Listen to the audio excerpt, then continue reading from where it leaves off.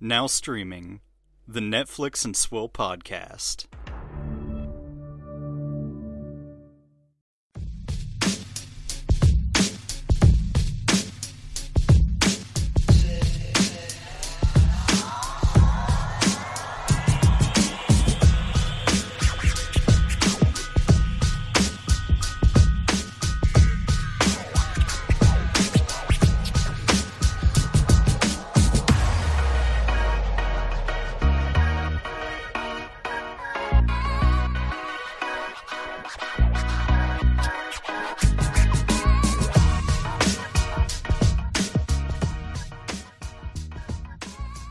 Hello, ladies and gentlemen. Welcome to the Netflix and Swill podcast, your source for Netflix news, reviews, and booze. I'm Caleb.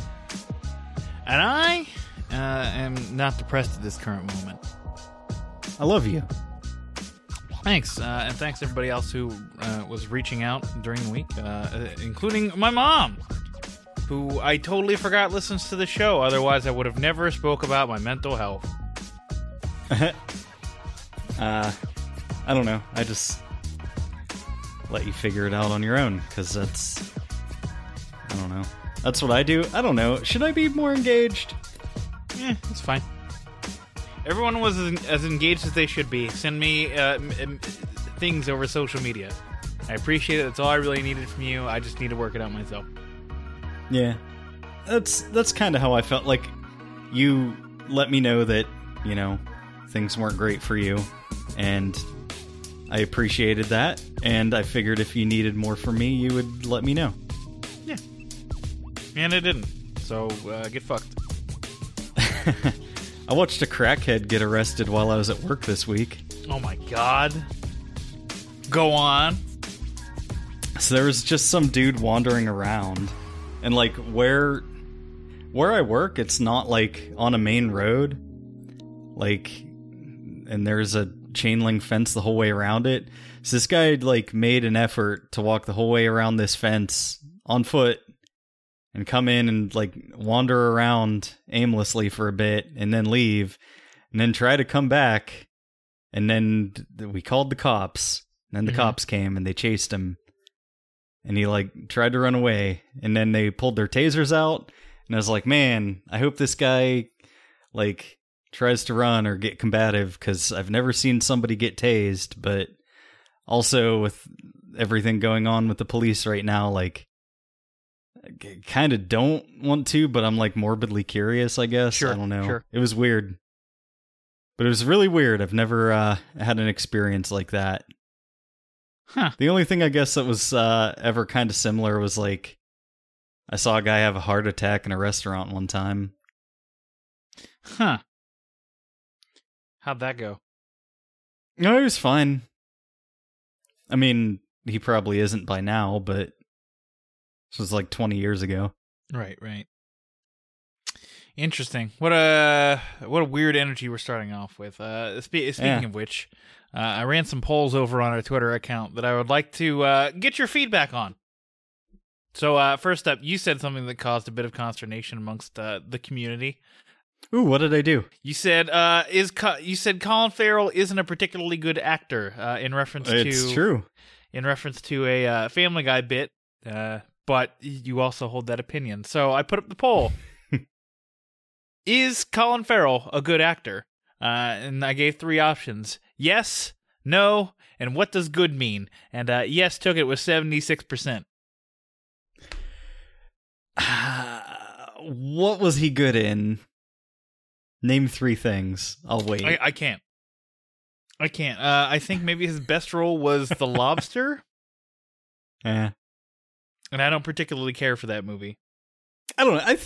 I think he's like many other actors where he's proficient enough that if he's got a good script to work with and he's directed well, he's fine. Yeah. But I don't think that he has the star power to get the outstanding roles, that the career making roles. I agree with that. That's why he was Bullseye in the Ben Affleck Daredevil movie. I think he's fine. I don't think he's particularly bad. I just think he's fine. He's an adequate. When I think of him, I'm like, oh, he's adequate in all of these movies. Yes. And then the next poll I ran was just in regards to The Old Guard. How did everybody wind up rating The Old Guard on Netflix, either with the options being a thumbs up or thumbs down?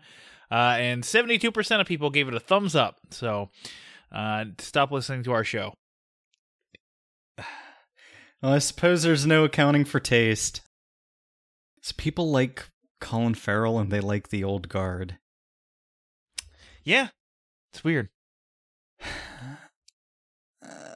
It's almost like people are really bored because we're in the middle of a pandemic and people watch anything to distract them from their lives right now.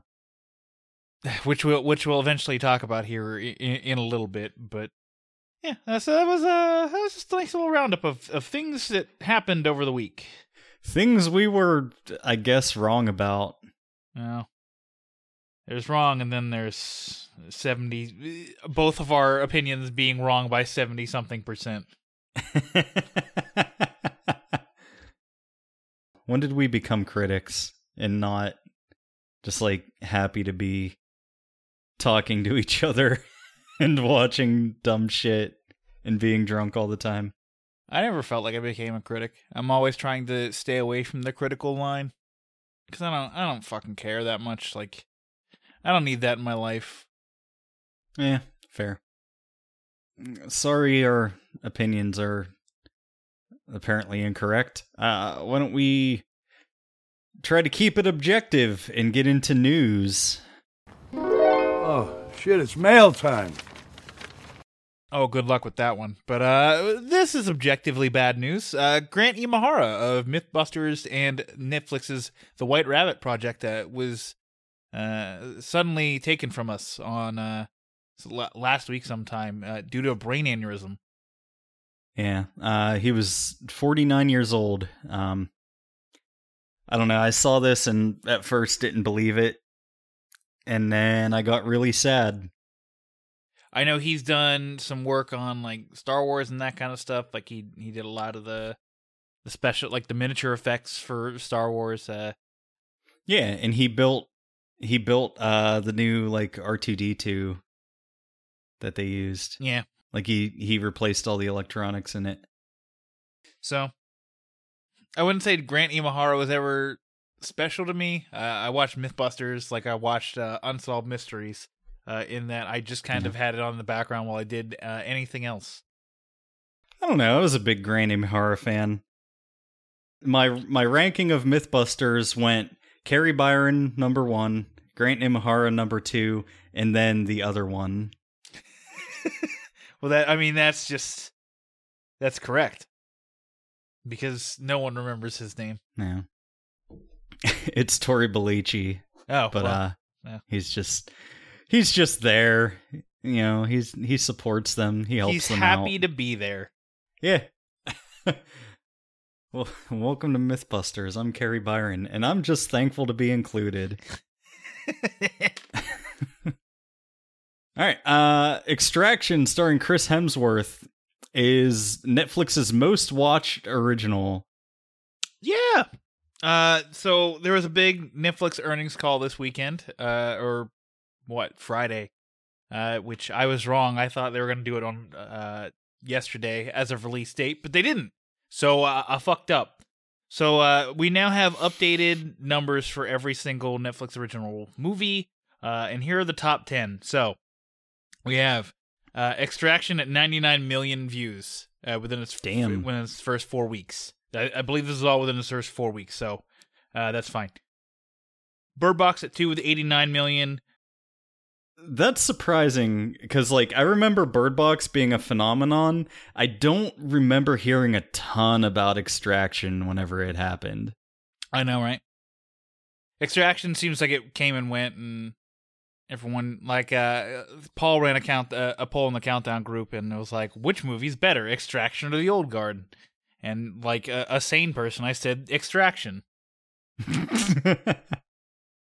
Of course, I got outvoted there too, so what the fuck do I know? Spencer Confidential at 3 with 85 million. Six Underground at 4 with 83 million. Murder Mystery at 73 million. The most surprising one, The Irishman, at 64 million.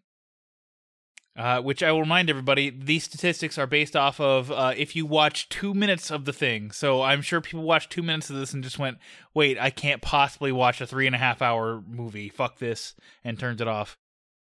Triple Frontier with 63 million. The Wrong Missy with 59 million. The Platform with 56 million. And The Perfect Date with 48 million. I think The Platform is the most interesting one there because it's a foreign language movie. It wasn't heavily promoted or anything. It just happened to be there, and I guess it started like right around. It premiered right around when coronavirus hit, so no one had anything else to watch. So it was like, oh, let's check out this Platform movie. And I'm not going to say it's a great movie or even a good movie. I think it's fine, but it's also relatively heady, so I feel like people could get out of it what they wanted to. Okay. Yeah, I don't know. I still haven't watched it. I recommend it. You might like it. Then again, you might not. It's one of those movies that's like, this could go either way. Those are the two options. Well, no, but I mean, like, it really could go either way. It's not like I generally recommend this. I recommend this, but please understand that I think you either like or hate this, and I don't feel confident either way. So you recommend it, asterisk. Okay. Extractions, I guess it's along the same lines as like The Platform, where it's like it came out like right at the start of coronavirus when everyone was getting, laid off for a bit.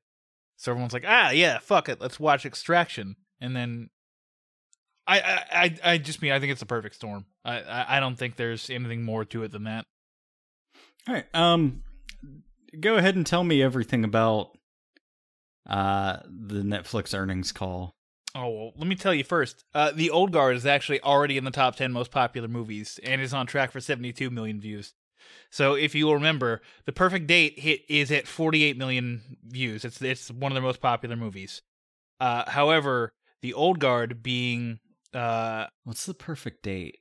Noah Centineo. He runs that thing. perfect dating service. Like he's like, I will take you on a perfect date, so that way you can do whatever with it. It's a really interesting concept that falls apart in the act, the movie. It's not a good movie. For me, The Perfect Date is April 15th, September 3rd, because it's not too warm, it's not too chilly yet. I thought it was April 15th or something like that. I can't remember what the William Shatner joke is. No. It was the girl from Miss Congeniality. I was like, "What is your perfect date?" And she's like, "Oh, yeah, he was like the host or whatever." Yeah, that's right. The perfect Miss America pageant host ever. It's true. Yeah, The Old Guard is a movie. Yeah, so it's at least at 48 million views, which is a bit surprising. I didn't expect it to be that high already.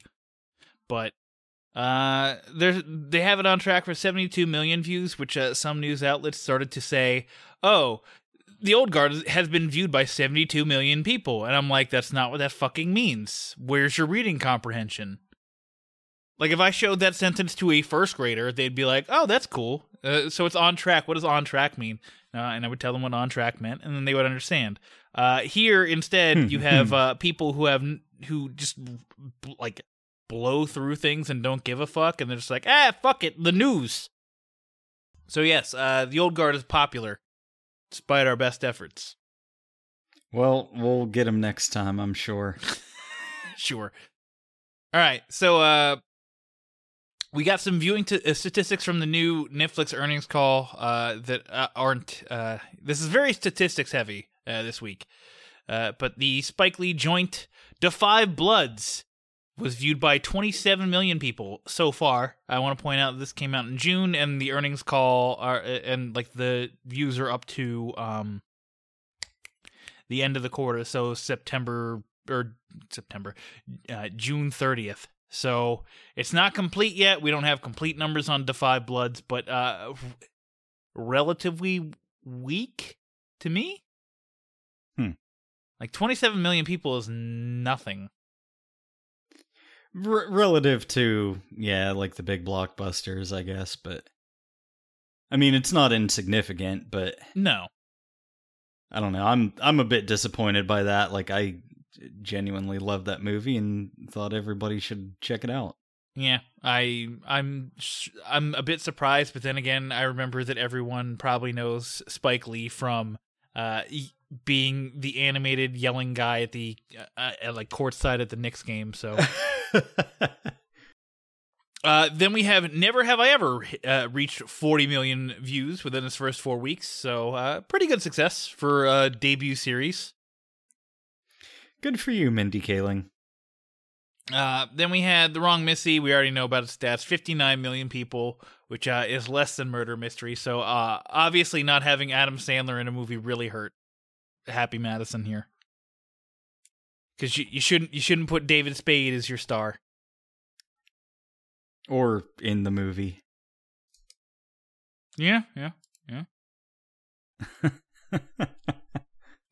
Then we had two random ass things that no one cares about. The Floor is Lava and Too Hot to Handle were on track to 37 million views and 51 million views in their first 4 weeks. They haven't hit that yet, but that's what they're on track for.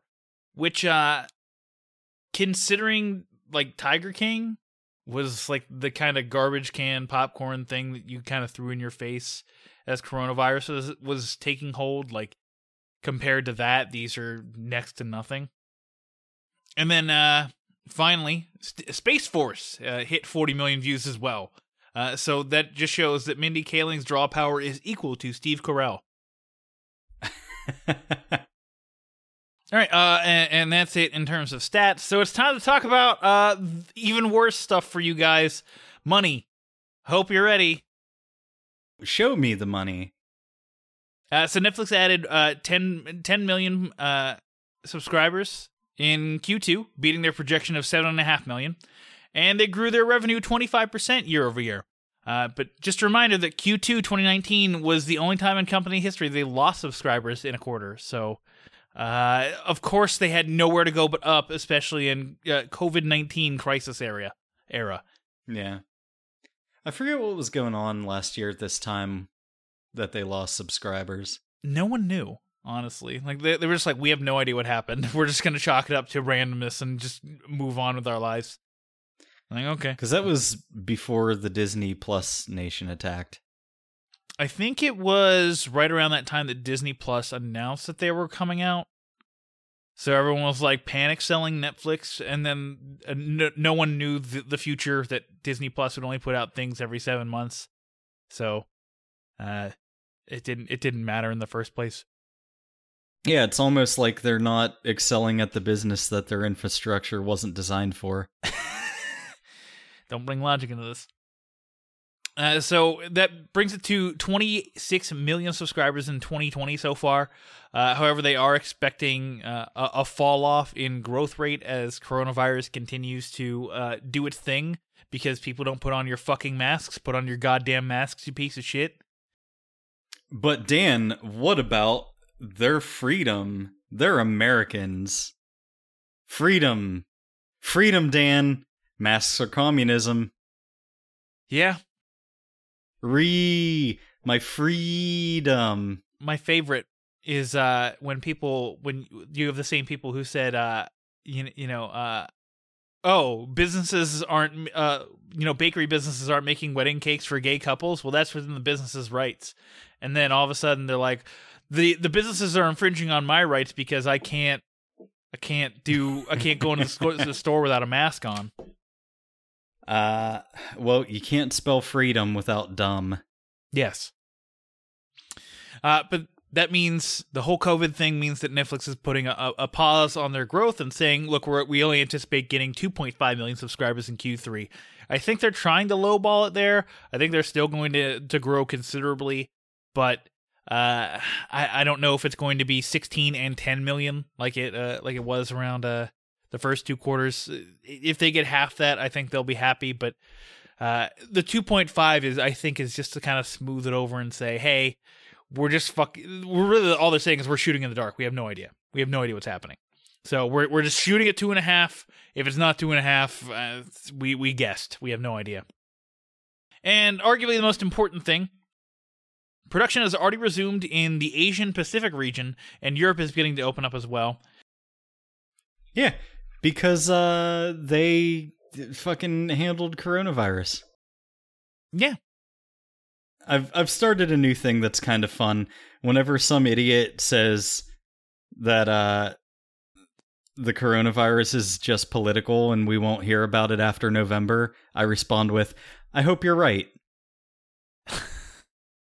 Yeah. Interestingly, they expect US-based productions to resume soon. And the other thing they said, which is probably the most interesting thing, is that 2020 content plans remain relatively intact, but they expect a heavier second half of 2021 due to the fact that they had to put a lot of productions on pause because of coronavirus. So, yeah, I mean, I would imagine most of the things that they were going to release this year, like a lot of them at least, were already in post-production, which can be done remotely. Yeah, and I think the only things that weren't done were stuff that's probably releasing like Q4. Like the rumor was that Stranger Things was supposed to be like Christmas time. We were supposed to get that. I don't think that's likely at this point. What if season 4 is about a virus from the Upside Down? Oh my god, that would be. China's on the other side of the planet, so the people there are upside down relative to us. Conspiracy? Fucking A right it is.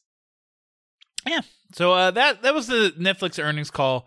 Really, the main takeaway is no one knows what the fuck is happening because who knows how much longer Americans are going to be stupid about coronavirus.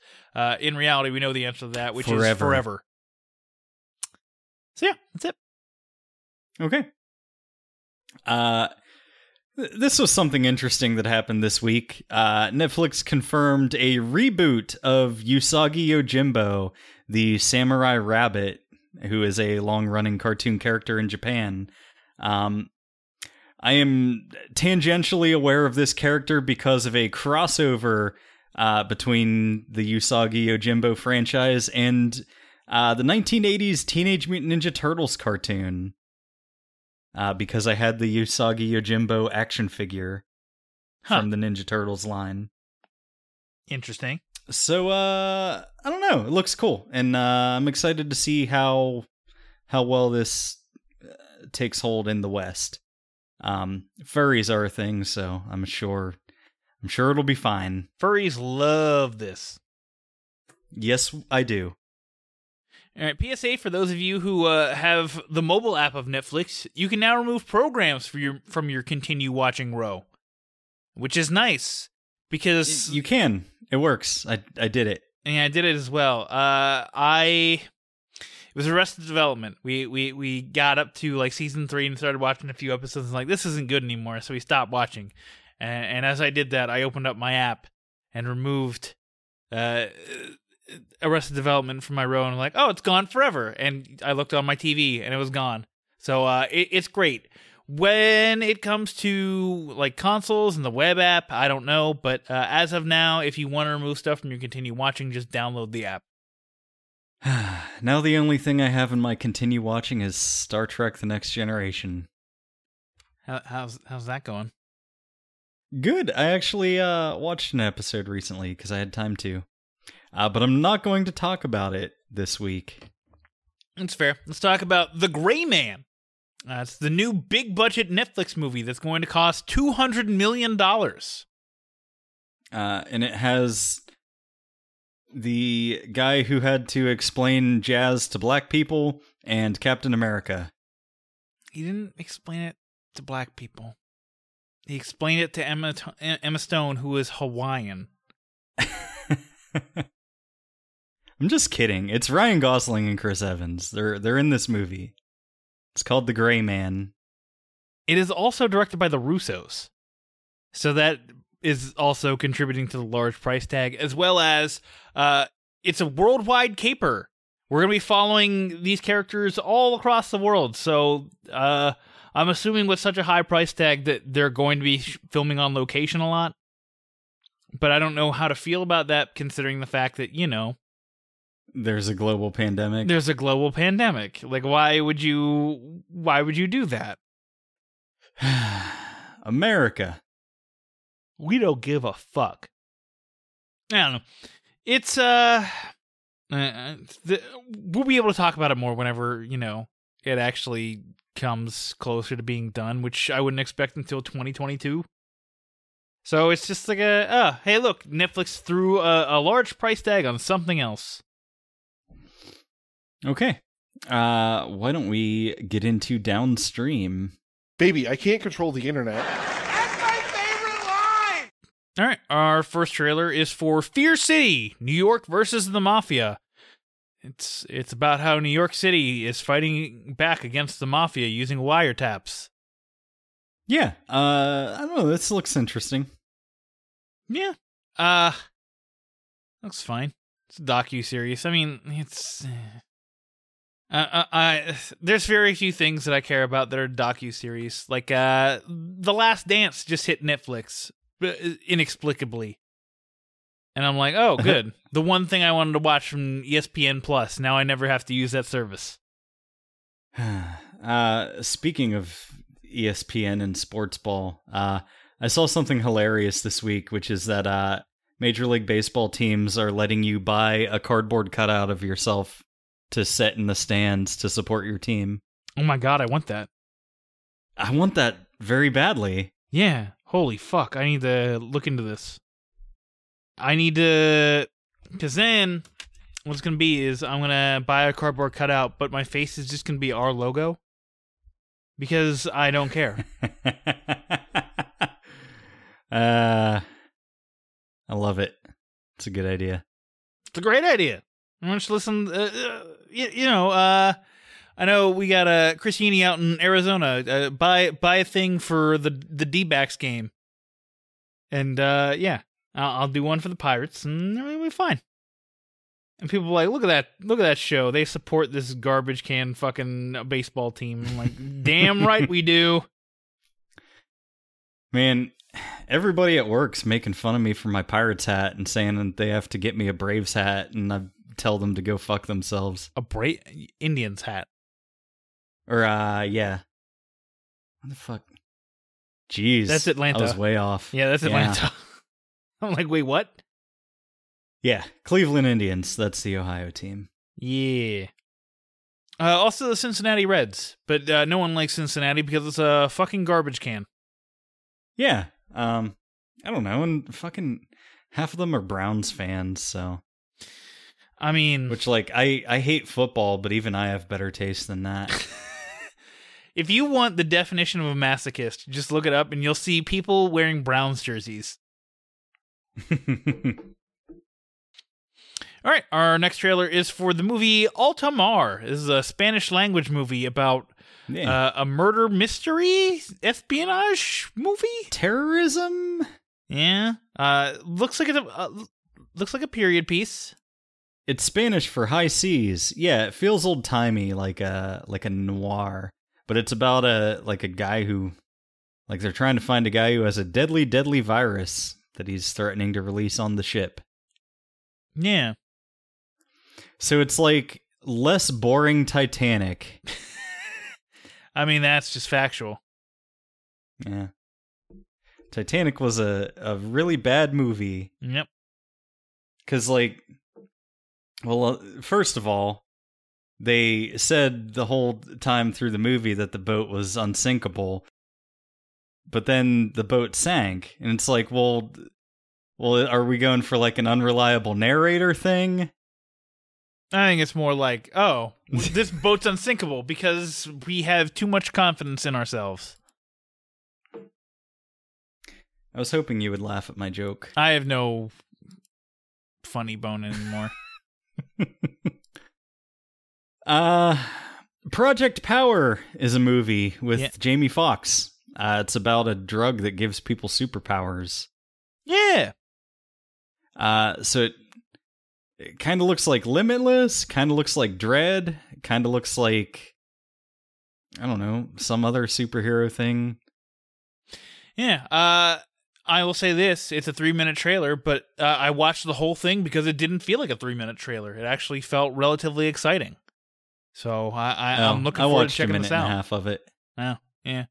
I accidentally watched the whole thing. I finished it. Well, this was a 3-minute trailer. Well, that didn't. Okay, that's fine.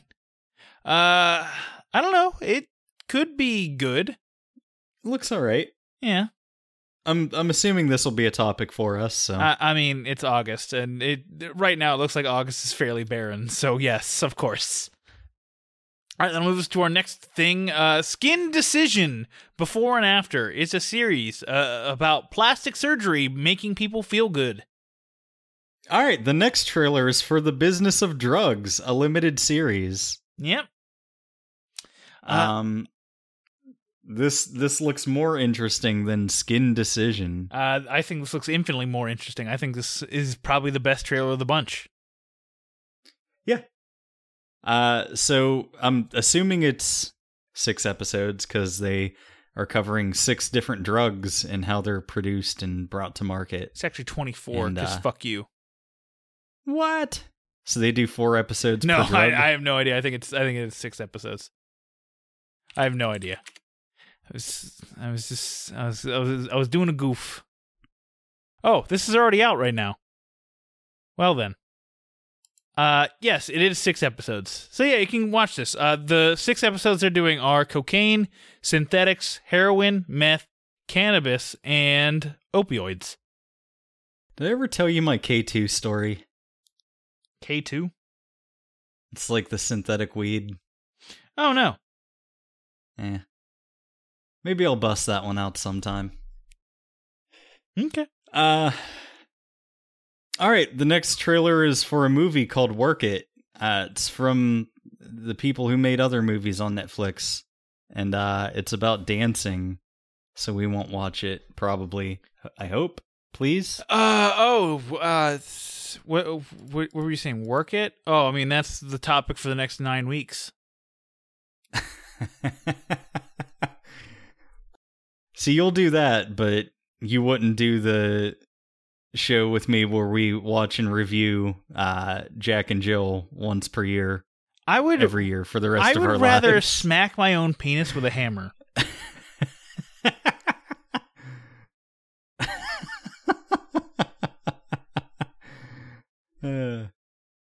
It's once per year. I don't see what the big deal is. It's also Dunkachino. If you guys aren't aware, don't watch Jack and Jill. I haven't, but I am tangentially aware of everything that happens in that movie. I became fascinated with it whenever I saw Red Letter Media's video about it, and also realized that my wife owns it. Wait, your wife owns it? Somehow. She just had, there was just a loose DVD disc lying on the floor, and I looked at it, and it was Jack and Jill. Well, I understand why it was on the floor. Yeah. It's I don't think either of us ever, acquired it. I think it just, spontaneously materialized inside our home. That sounds like the new Adam Sandler distribution method. All right. Why don't we hop right along into quick hits?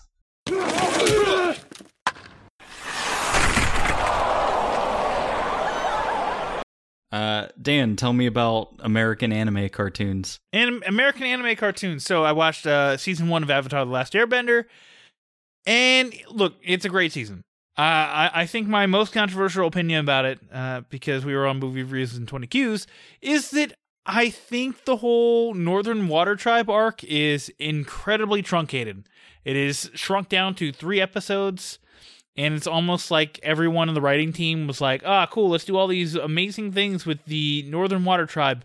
And oh shit, we forgot to set up season 2. Quick, rush that into 3 minutes to the end of the episode, so before the credits roll. Yeah, okay, we did it. Good. Season 2, by a wide margin, is the best season of the show. Don't at me. That's fine. Yeah, probably, because we're getting introduced to Toph then. who Ashley is unaware of, and Ashley is also still unaware of the meme, "My girlfriend turned into the moon."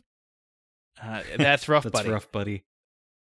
But yeah, if you're listening to me about watching Avatar: The Last Airbender and haven't listened to literally everybody else on the internet say watch Avatar: The Last Airbender, get to it. Figure your life out. What did you watch? That's what I said. I said sort yourself out. I watched many things. So at your recommendation, I rewatched Total Recall. This was Vanessa's first viewing of it. Oh, okay. Hey, Kate. So like, that guy's the best. All right, now that's the first question I have to ask: is my impression of Benny relatively spot on? It's pretty good. Thank you. So, of course, like, this being our first movie and me being the genius movie guru that I am, I guided her through the experience. So, like, as soon as shit starts to go sideways, like when he visits Recall and everything, I was like, so this is what I want you to think about throughout the rest of the movie. Like, is any of it real, or is it all implanted memories that are in his head now? Mm-hmm. And we got to the credits, and she turns to me and says, boy, nothing since he was like strapped down in the chair actually happened. Like, this is all a dream. And I was like, yes, that is 99% likely to be the case. Oh, I was hoping you were going to say, "I'm leaving you right now." No, like I'm very confident in saying that, like, the whole movie just is false memories. Yeah. That's actually one thing I liked about the remake, is they left it far more ambiguous.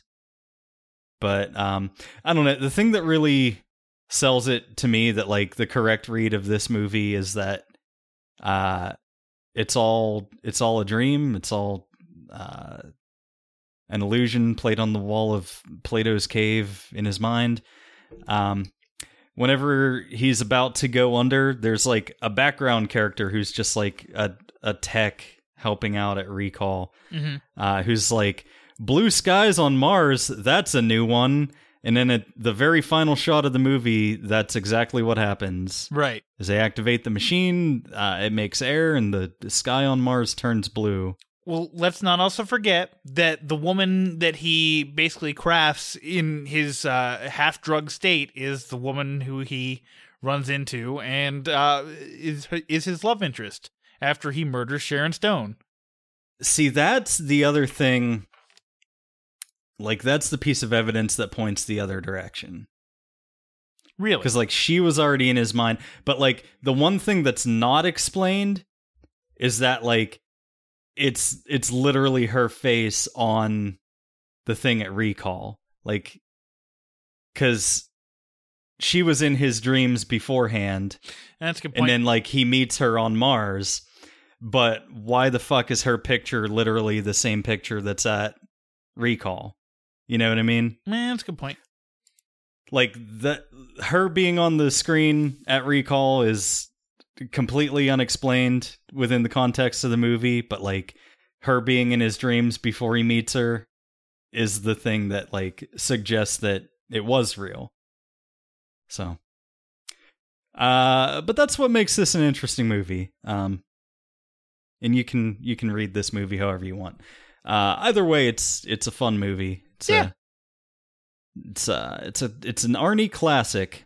I'm glad you re-enjoyed it, and I'm glad Vanessa possibly enjoyed it. Yeah, she liked it a lot. The next classic movie that we watched was Airplane. Okay. I haven't watched this in a really long time. I've never watched this.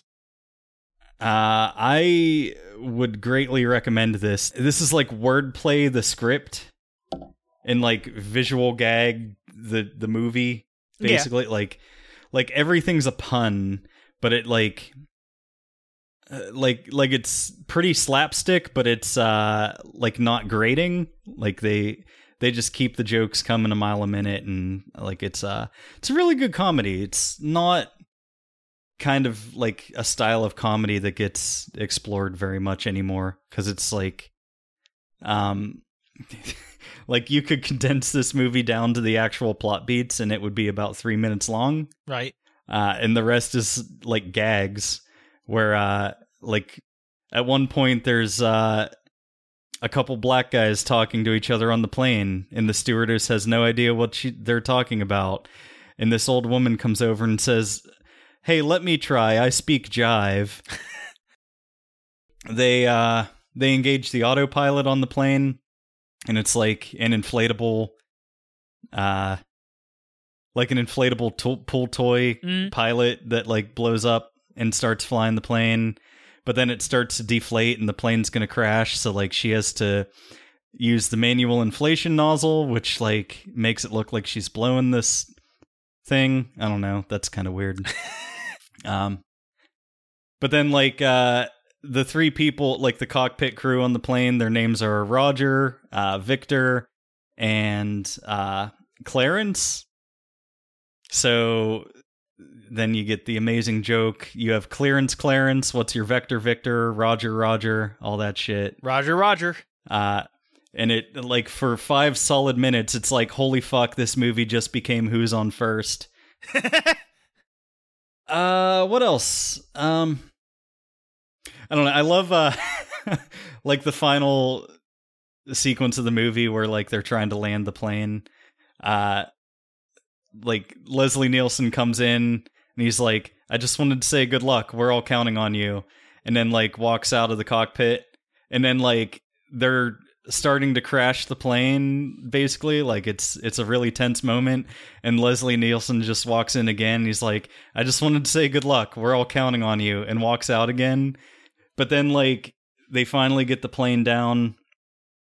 And, like the tension is released from the scene, and everybody's starting to like unload from the plane.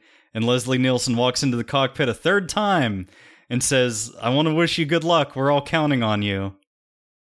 And so it's like, I don't know. It's like just like those goofy gags, and I don't know. It's Leslie Nielsen doing his Leslie Nielsen thing. Yeah, and he's wonderful in the movie. And don't call him Shirley. Okay, I won't. Definitely watch this since you haven't. I want to know what you think of it. It's on the back burner because I have so much shit to watch. In terms of doing things for Paul.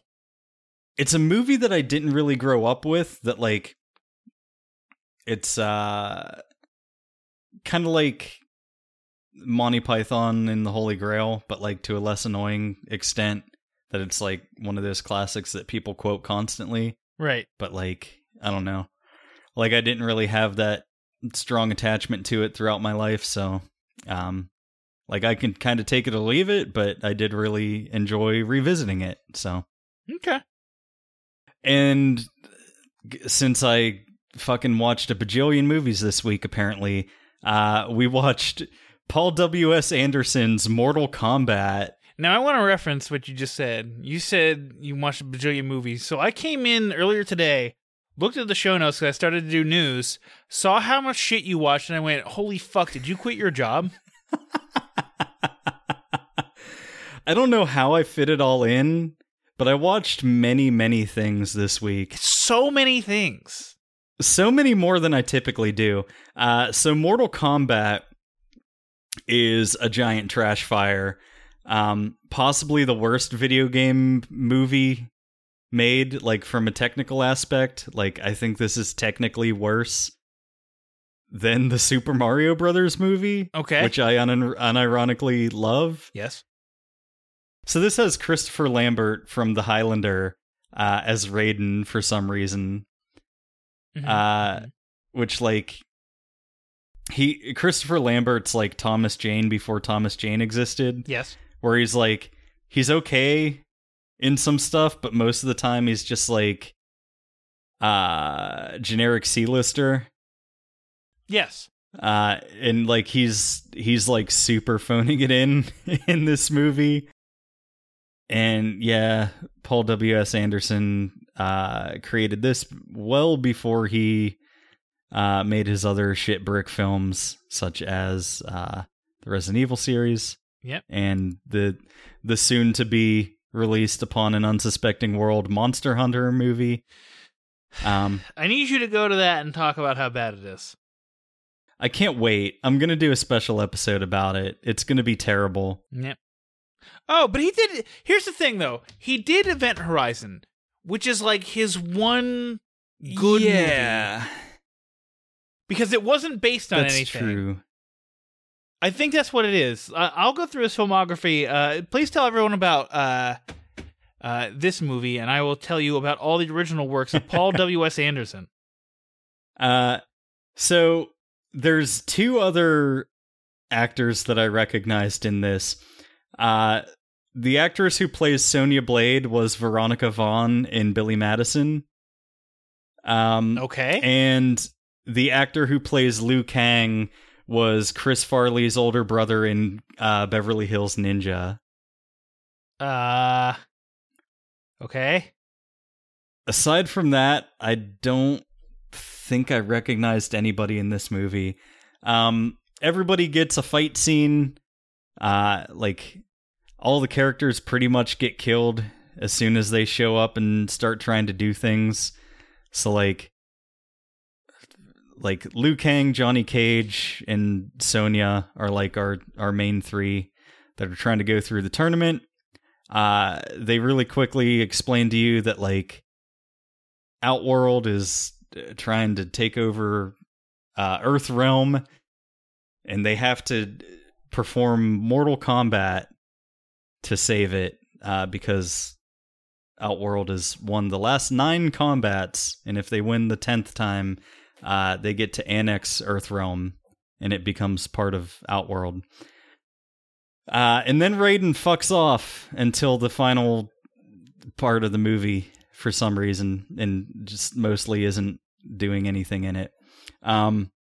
So, like, Kano is a bad guy, and he goes to fight Sonya, and he says that, you know, there's no way you can win because I know all your moves, baby.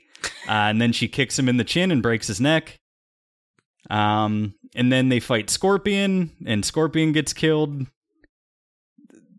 really quickly. For some reason, like, instead of throwing the spear, they made Scorpion's spear thing, like this hole opens up in his palm, and, like, this snake thing shoots out of it and, like, bites onto the people and pulls them in. So it's not even like a spear. It's like a fucking, like, snake he shoots out of his hand. That's pretty dumb. But, like, they make liberal use of just, like, sounds that are pulled directly from the arcade closet for the game. Because, like, closet, I don't think closet's the right word. Cabinet. Yes. So, like, all of the music cues in the movie are just the bum bum bum bum bum bum bum bum bum bum with fucking Shao Kahn's voice going, "Fight, test your might," and all this shit. And then, like, every time Scorpion shoots his spear snake thing out, it goes, "Get over here." I think Liu Kang fought Sub-Zero and killed him, like, instantly. And then also killed Reptile. Also, like, Reptile is, like, literally this really shitty looking little CGI lizard who, like, sneaks around and does shit. And then, like, for no apparent reason, right before they go to face Shang Tsung at the end of the movie, he, like, takes over a human body and then just becomes a green ninja that they then kill. Goro is in it for a couple minutes, and Johnny Cage punches him in the ball sack and throws him off a cliff. And then they beat up Shang Tsung, and then they win. This movie's a garbage can trash fire. I love it. That checks out. So, Paul W.S. Anderson, literally none of his movies have ever had a positive, as in 50% or above, Rotten Tomatoes ranking. So, his average is 30%. Yeah.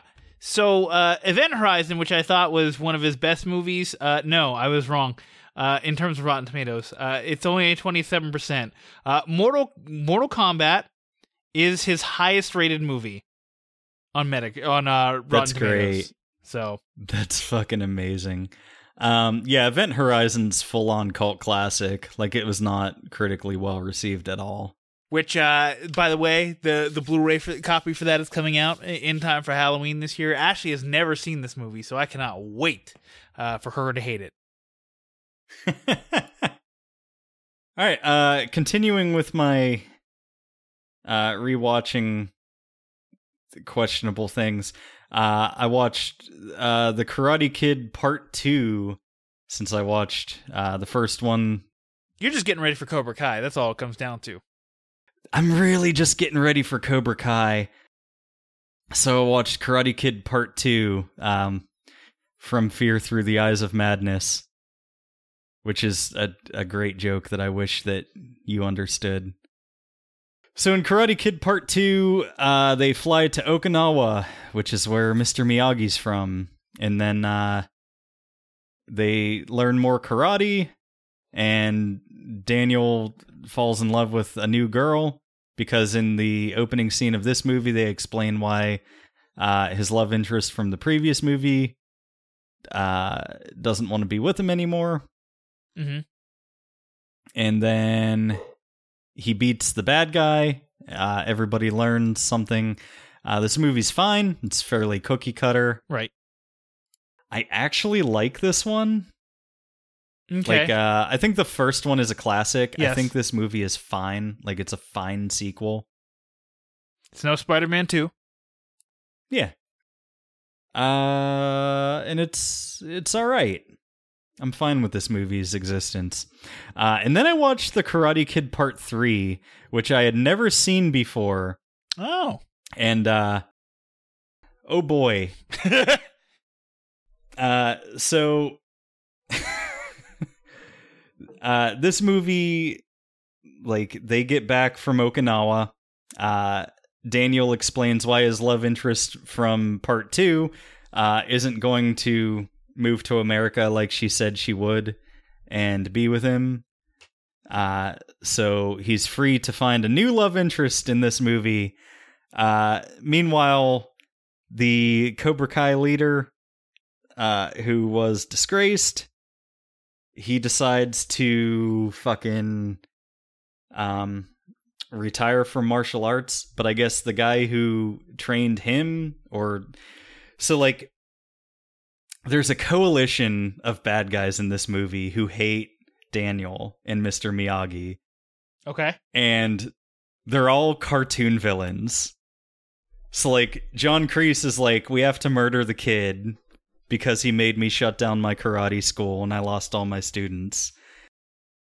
So the guy who decides to finance John Kreese in reopening the Cobra Kai is a globetrotting businessman, billionaire, who the movie tells us owns a bunch of nuclear reactors.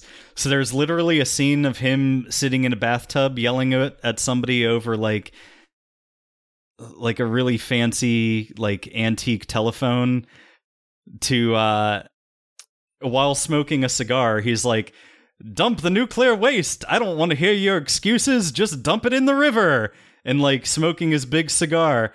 And then he's like, he calls John Kreese and he's like, we've got to murder the kid, I'm the villain in the movie, dump the nuclear waste, murder the children. So I love this movie because it's like the shittiest, like, cartoon villains imaginable trying to kill this kid. So they like strong arm him into doing the karate tournament from the first movie again, even though him and Mr. Miyagi decide that he's not going to do it again. So like the bad guy, the nuclear waste man, decides to train him wrong as a joke. And in the meantime, they have a ringer who can kick Daniel's ass that they're going to make him fight against in the tournament so that he'll be beaten badly and embarrassed, and everybody will see that the Cobra Kai kicks ass. In the meantime, Daniel meets a new girl who quickly says, "I have a boyfriend," and he's like, "Oh," and she's like, "Well, I just didn't want to lead you on, but like, you're gonna get a new love interest in the next movie anyway." So these people trying to ruin Daniel, Mr. Miyagi loses his job because the apartment complex that they lived in like shut down. So Daniel uses his college money, which was a plot point in the second movie. He used his college money to fly to Okinawa with him, and then like won money gambling in Okinawa to like cover his expenses so that he could go to college. So now instead of going to college, he uses that money to help Mr. Miyagi open up a bonsai shop, because that was like what Mr. Miyagi wanted to do with his retirement.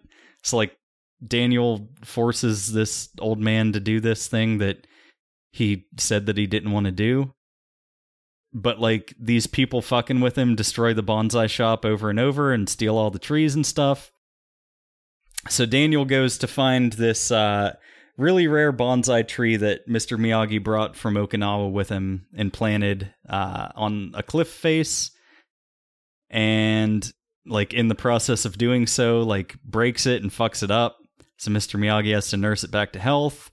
And Daniel's like, man, Mr. Miyagi probably hates me because I've been fucking up like this whole time, and actually says as much.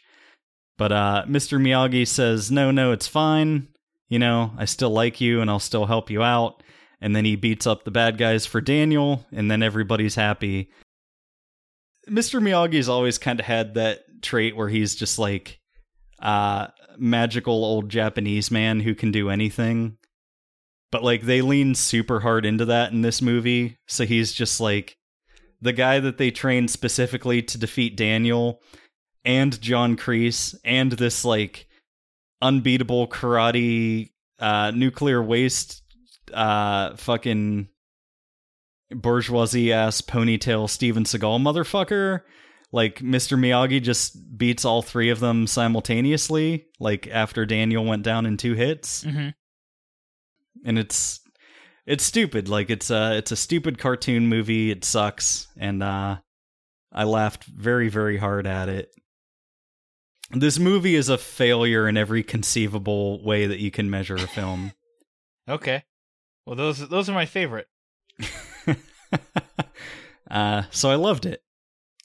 And then I watched Ninja Assassin, which I've seen before. I don't know, this came out in like around 2010, like that kind of era, where it's like, hey, here's a big like spectacle movie that we don't have to have like a story or anything. It's just going to be a bunch of like murder scenes, and that's basically all it is. It's like ninjas cutting people in half and stuff. It's fine if you're into that kind of thing.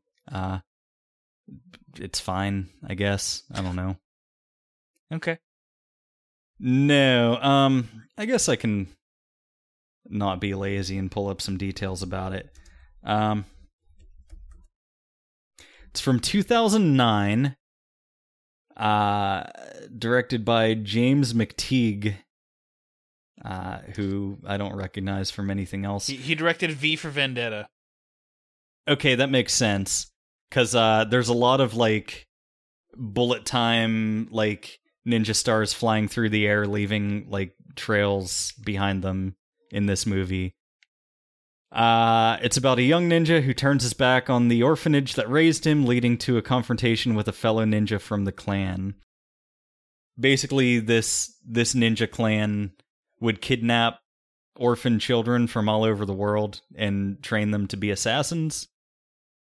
And like he basically like eventually decided that, he's not down with that.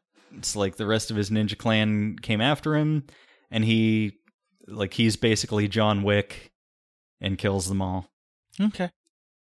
And he uses the best ninja weapon, which is like a blade on a chain that he swings around. A kunai.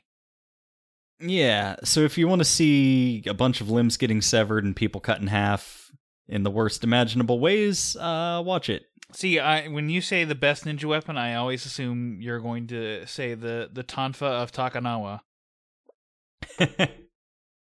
And anybody who thinks that the South Park episode Playing with Weapons, or whatever that's called, isn't one of the greatest episodes of television of all time, you're wrong. I command you go rewatch it now. It's very good. Also, I think the best ninja weapon is I think it's called a jite, or it might be just a jeet. Jitte. It's like it's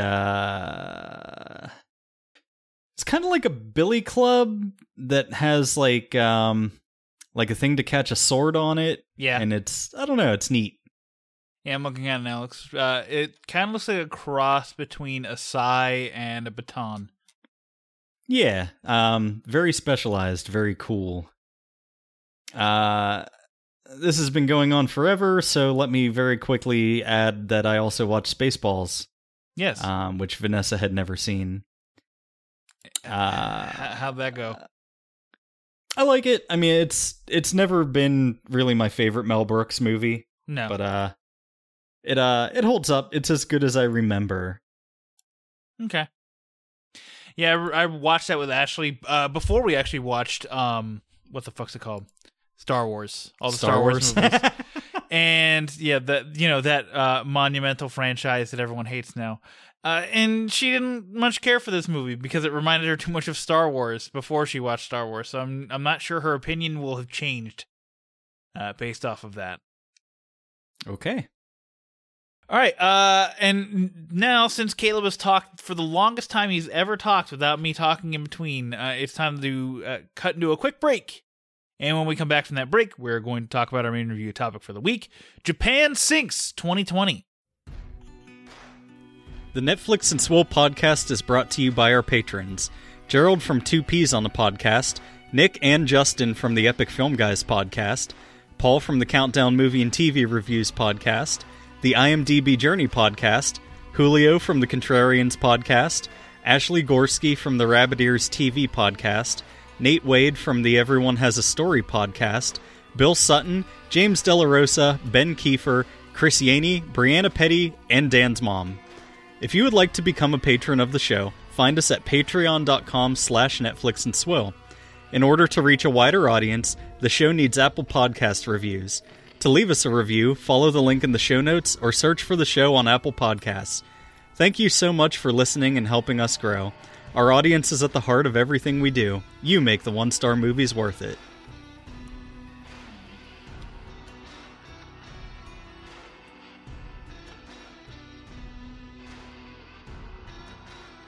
Welcome back, everybody. Caleb, it is time to talk about our main review topic for the week, Japan Sinks 2020. Japan Sinks 2020 is a new animation adventure drama series on Netflix. An ordinary family is put to the test as a series of massive earthquakes throw Japan into total mayhem.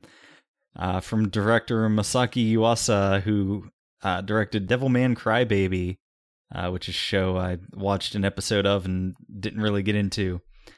The first anime adaptation of the best-selling science fiction novel by Sakio Komatsu. This is a 6.8 out of 10 on IMDb, putting it a whole 1.5 stars past Tall Girl. What did you think of Japan Sinks 2020? All right, so I said this about 4 times to Ashley, and she didn't laugh a single time, so I'm going to try this joke on the general public. Roland Emmerich furiously masturbated while watching this series. Because it's nothing but disaster porn. This is failing also, so now it's just not a good joke. Well, I didn't think it was a joke. I thought you were just making a declarative statement. I mean, if I told you that Roland Emmerich, that I walked in on Roland Emmerich's house and I saw him furiously masturbating to Japan Sinks, would you believe that? Yes. Okay, well then I win. That's all that matters. This show truly is a series of unfortunate events, one after the other. Every, bad thing that could happen next happens next. So like, hey, we're gonna the earthquakes shook up a bunch of unexploded munitions from World War II, and somebody's gonna find those. Oh, and now the collapsing ground has released toxic gases, so somebody's gonna just randomly die, and then this kid's gonna get shot in the face, and then we're gonna find a weird hippie cult. Yeah. And we're gonna have to live there for a couple episodes. So not to get too much into it, but I did kind of like the breakup we had of the hippie cult, because I was like, okay, everything's kind of calmed down. Like, we're like, okay, it's like we've had nothing but insanity for 4 fucking episodes. Like, little insanity, like earthquake, then a tsunami, then more earthquakes, then a fucking volcano erupts, and it's just like, what the fuck? It's just everything. Everything is happening to these people, and I get that that's like the general gist is based off of this science fiction book that like, hey, fuck Japan in particular, because like it's built on so many like it's an island set on so many fault lines that it's like it's not possible that it's going to stand the test of time, that it is going to sink inevitably at some point. Yeah, in 2020. Yeah. That's what August is. Yeah, and this is supposed to take place after the Olympics, which is kind of hilarious because we're not getting the Olympics in the first place, most likely. Yeah, little did they know. But generally, I like this show. I know that they've been saying season 1. I don't know why they say season 1 when this feels like a limited series, like a limited anime series of like, this is it. Yeah, this is one season. Because Japan sinks. They can't bring Japan back up and have it sink again.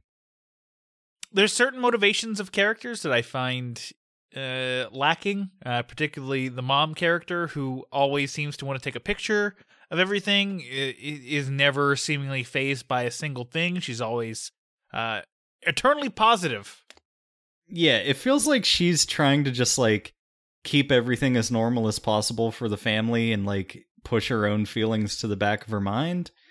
Because like she does start to break down a bit, like when they get to the fucking hippie commune that they stay at for a little bit.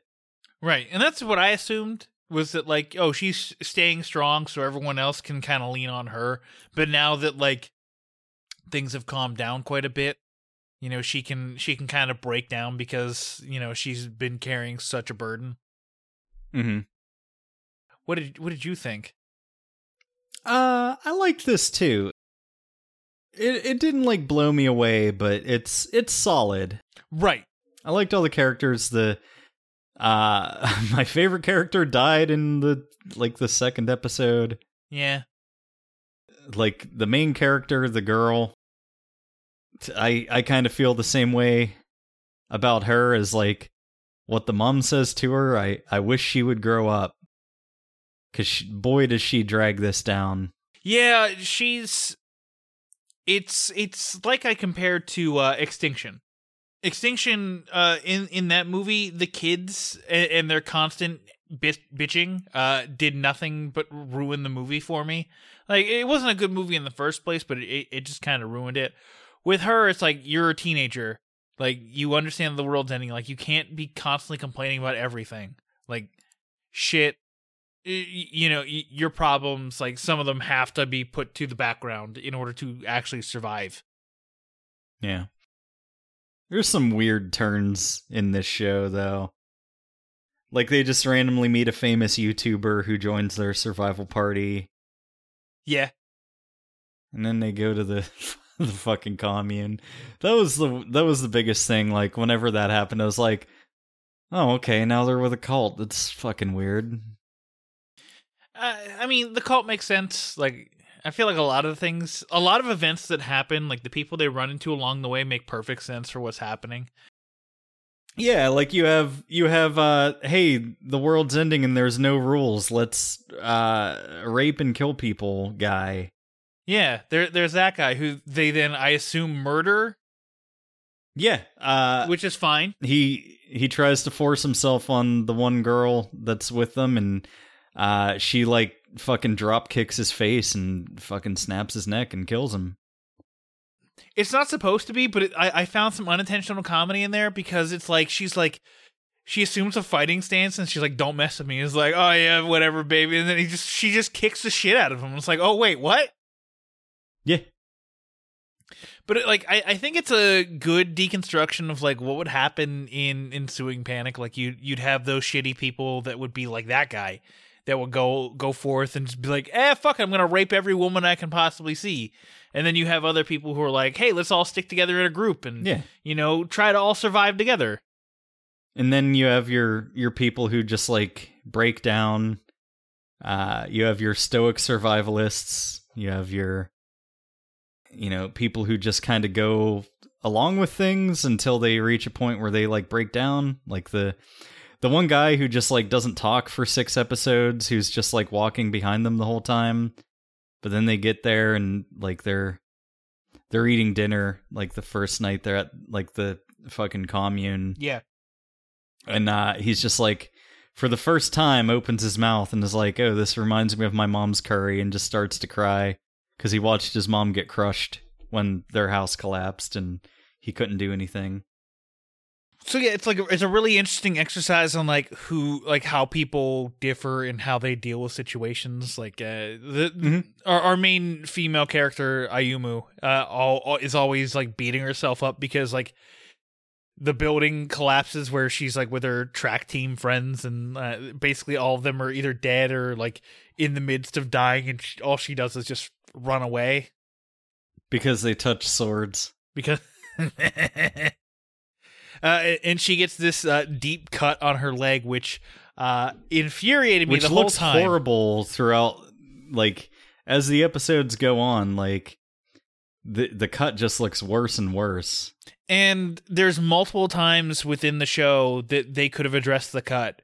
It's just she refuses to ever talk about it for any reason whatsoever. Like, she doesn't ever bring up a legitimate reason why she never talks about the cut in the first place. Yeah. Not to get spoilery, there are some weird voiceovers that are essentially serve as like character devices or like character setup for like some characters that is told entirely in voiceover. You don't see anything, and you're just like, but what is this from? Like, what is this coming from? And they reveal it in the final episode, and it's whenever they show you what it is, I went, oh, that's a really cool device. I kind of like that. Yeah. How did you watch this? Did you watch this with the subtitles, like in Japanese, but with American subtitles, or? No, I watched it. I watched it in English. I thought the dub was a bit of a mess. Yeah. I know they're trying to adapt it into something that kind of sort of works, but like there's still instances where it's like, you read the sub, like, because we still leave subtitles on because I am in a relationship with a deaf woman. We leave subtitles on, and it's like what they're saying on the subtitles and what they're saying with their actual like words is just totally different. And it's like, whoa. Yeah, that's something I find a lot with animes where like the dub and the subtitles are like not taken from the same translation. Mm-hmm. Like they localize it like I feel like the original studio, like when they record the Japanese dialogue, they then make like English subtitles for it, and then when it gets localized, they re-record the stuff, like all their dialogue and stuff in English without access to those subtitles. So they're just like wildly different a lot of times. Sort of that. I also think it's like so they can cheaply do it like without having to like localize mouth movements. They're just like, all right, what words kind of look like or would be coming out of this person's mouth at this point in time. I don't know. I never really pay attention to whether people's mouths match up with the words. I unfortunately do. It's a big reason why I can't watch certain foreign language shows in English, because like we tried it with The Rain last year. And they're speaking, I think it's Dutch. They're but the actual language is Dutch, and the mouth movements don't line up with the English words that are coming through the TV. I'm like, I can't fucking do this, and just switch it to the original language. I'm like, fuck it, I don't care anymore. It's fine. Oh, fuck it. I don't know if I have a whole lot left to say about this. I don't either. I really like the logo, like on Netflix. Like it's like the letters are like pieces of the letters are falling down, which is interesting. Like it has a cool font that like visually depicts what the show's about. Yeah. Oh yeah. Now that I'm looking at it, yeah, you're right. Yeah, it looks pretty cool. I will say this, and I will attribute it to Ashley because she came up with this, but George R.R. Martin could never come up with something as ridiculous as this in terms of like characters being offed.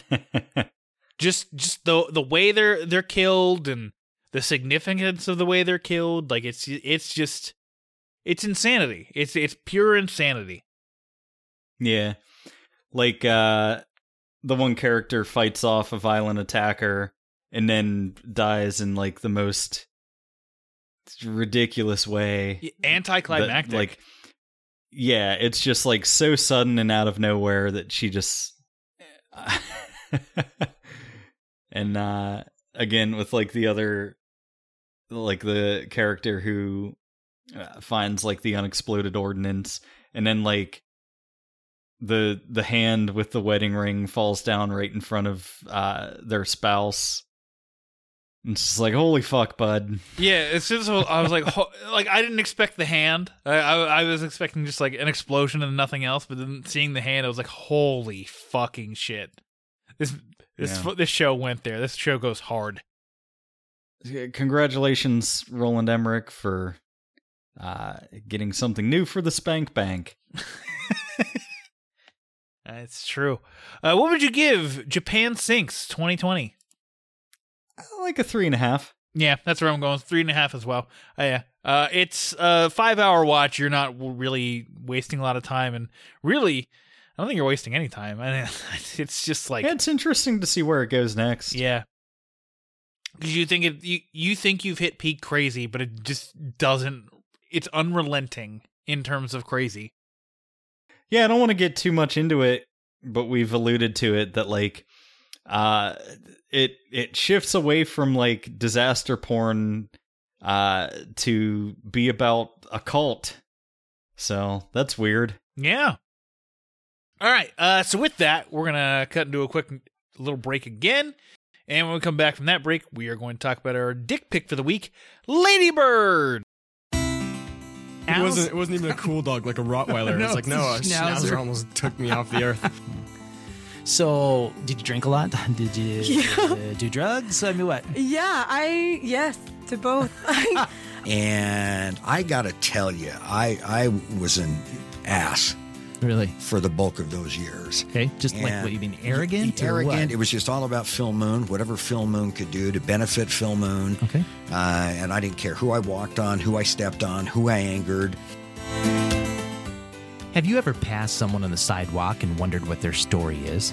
What makes them tick? What makes them who they are? I'm Nathan Wade, and I'm the host of Everyone Has a Story podcast. Each week we interview an average person and explore the events that have impacted, shaped, and molded them into the individuals they are today. In this world of vicious social media rants and bitter partisan politics, we need to put the Facebook down and shut the Fox News or CNN off and take our neighbor a plate of cookies. I'm trying to do my small part here to bring people a little closer together. So grab your favorite beverage, find a comfy chair, and join me in on the conversation. Everyone Has a Story releases a new episode every Monday morning. You can subscribe on iTunes, Spotify, Stitcher, or wherever you listen to your favorite podcasts. You can also listen and subscribe at everyonehasastorypodcast.com. Remember, everyone is unique. Everyone has a story. What's yours?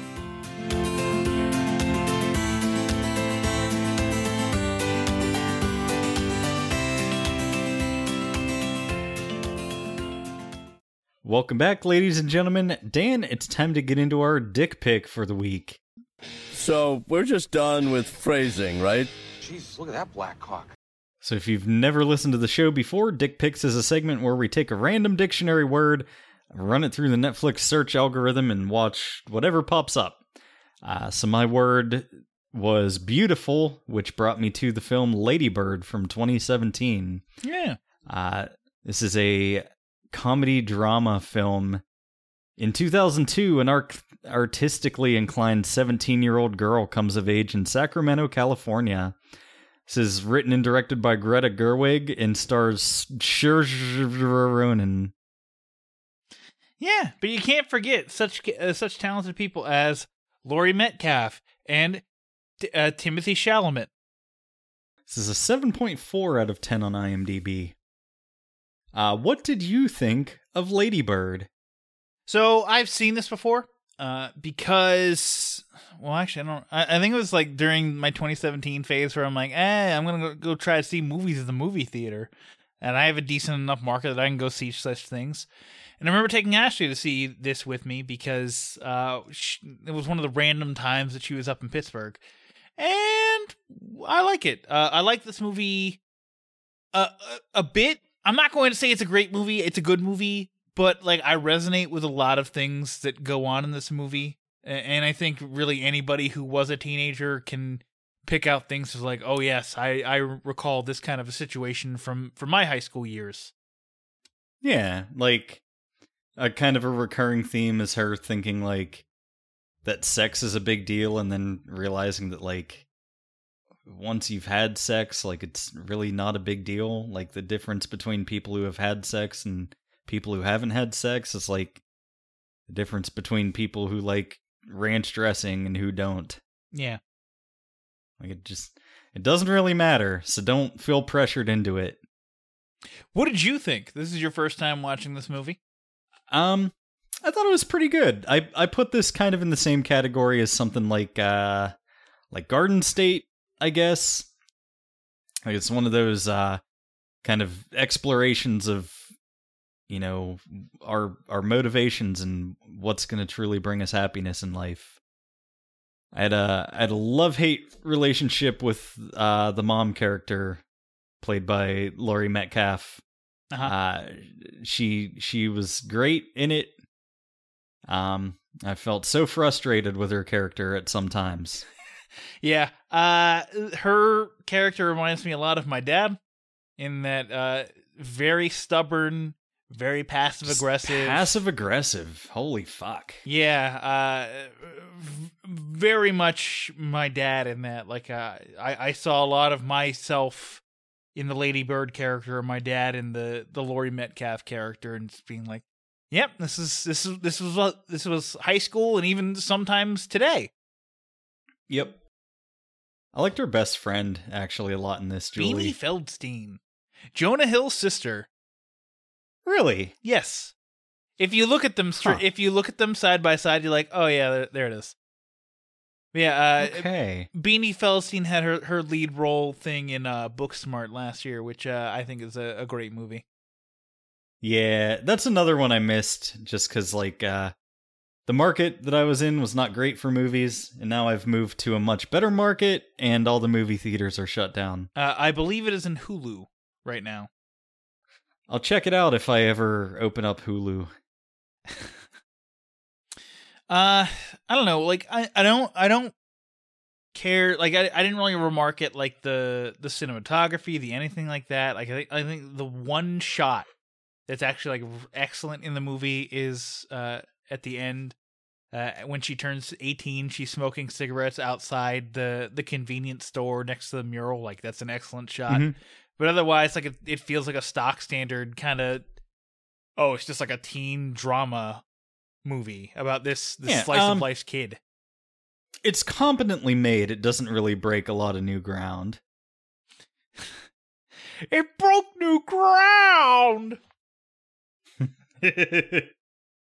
No, you're right. Like it's kind of walking amongst the footsteps of those that came before it. It's just like, I don't know. I guess it's a more modern lens because it's like 2002, and this is very much based off of Greta Gerwig's life itself. Like, she's currently in a relationship with Noah Baumbach, so she went to the Noah Baumbach school of You know what? Write What You Know. I was just gonna say this reminded me kind of like the Squid and the Whale, Yeah. something like that. I actually loved the dad character. Very understated in the movie, but like every time he kind of blunders into the film, like I really enjoyed his presence.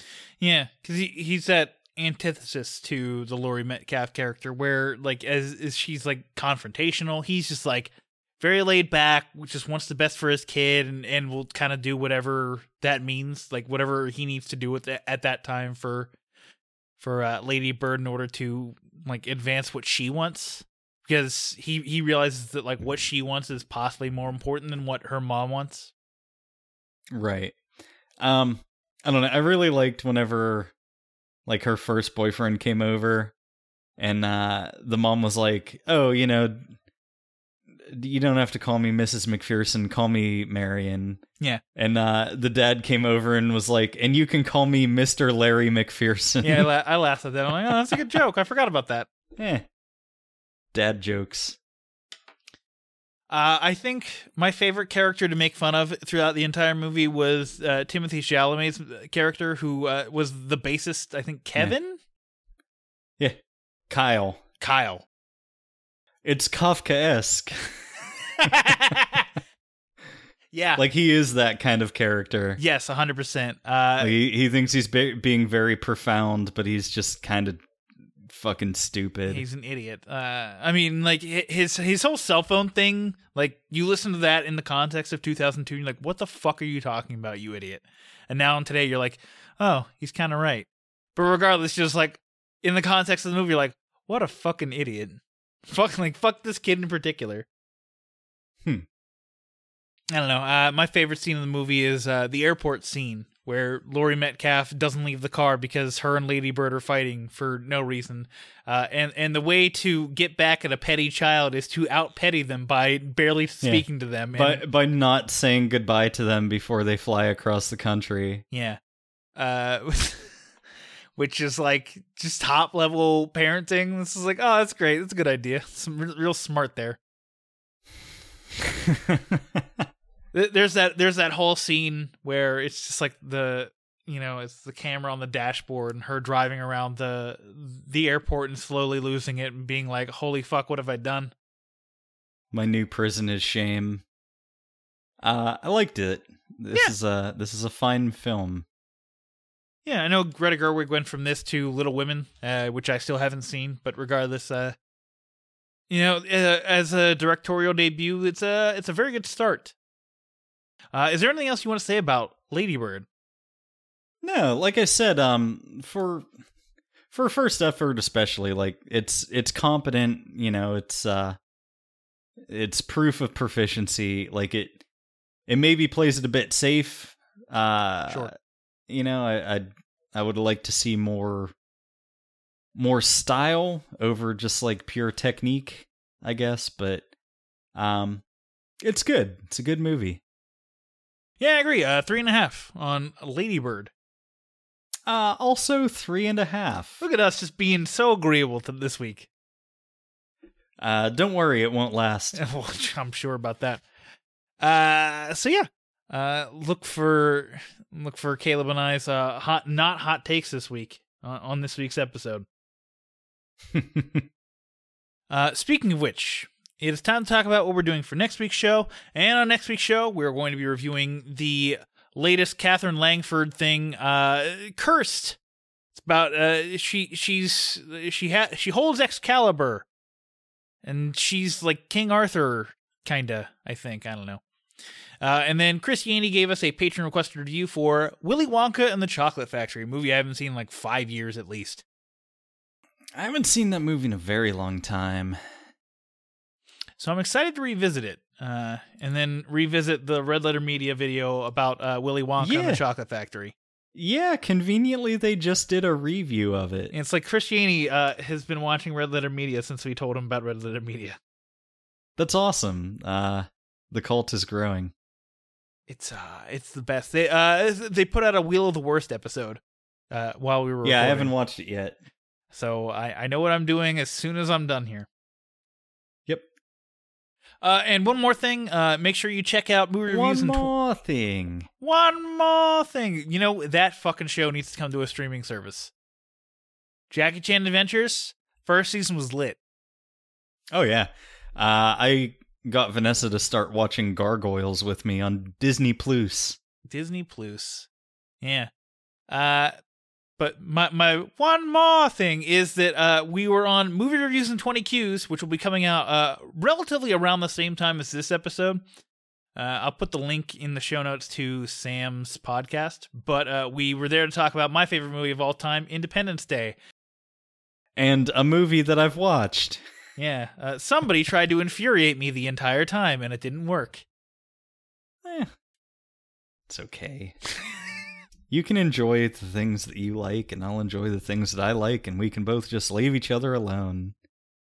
I appreciate it. But that's it. Caleb, tell the people where they can find us.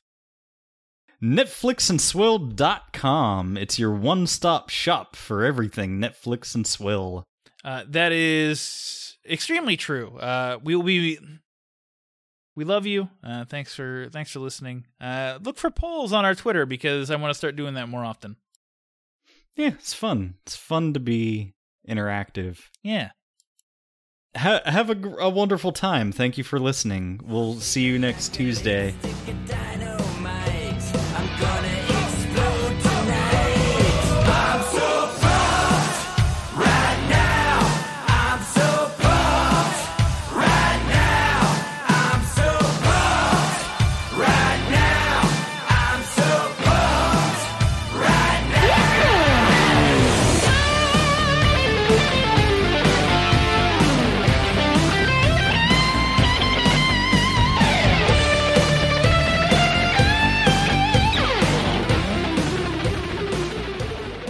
Netflix and Swill is an independent podcast. As such, we believe in the scrappy underdogs of the podcast world. If you're an indie podcast and would like us to run your promo on our show, please contact us. The little guys need to stick together. If you enjoy what we're doing, please consider leaving us a review on Apple Podcasts and telling a friend. The more we grow, the better the show will be. Thank you for being part of the Netflix and Swill family.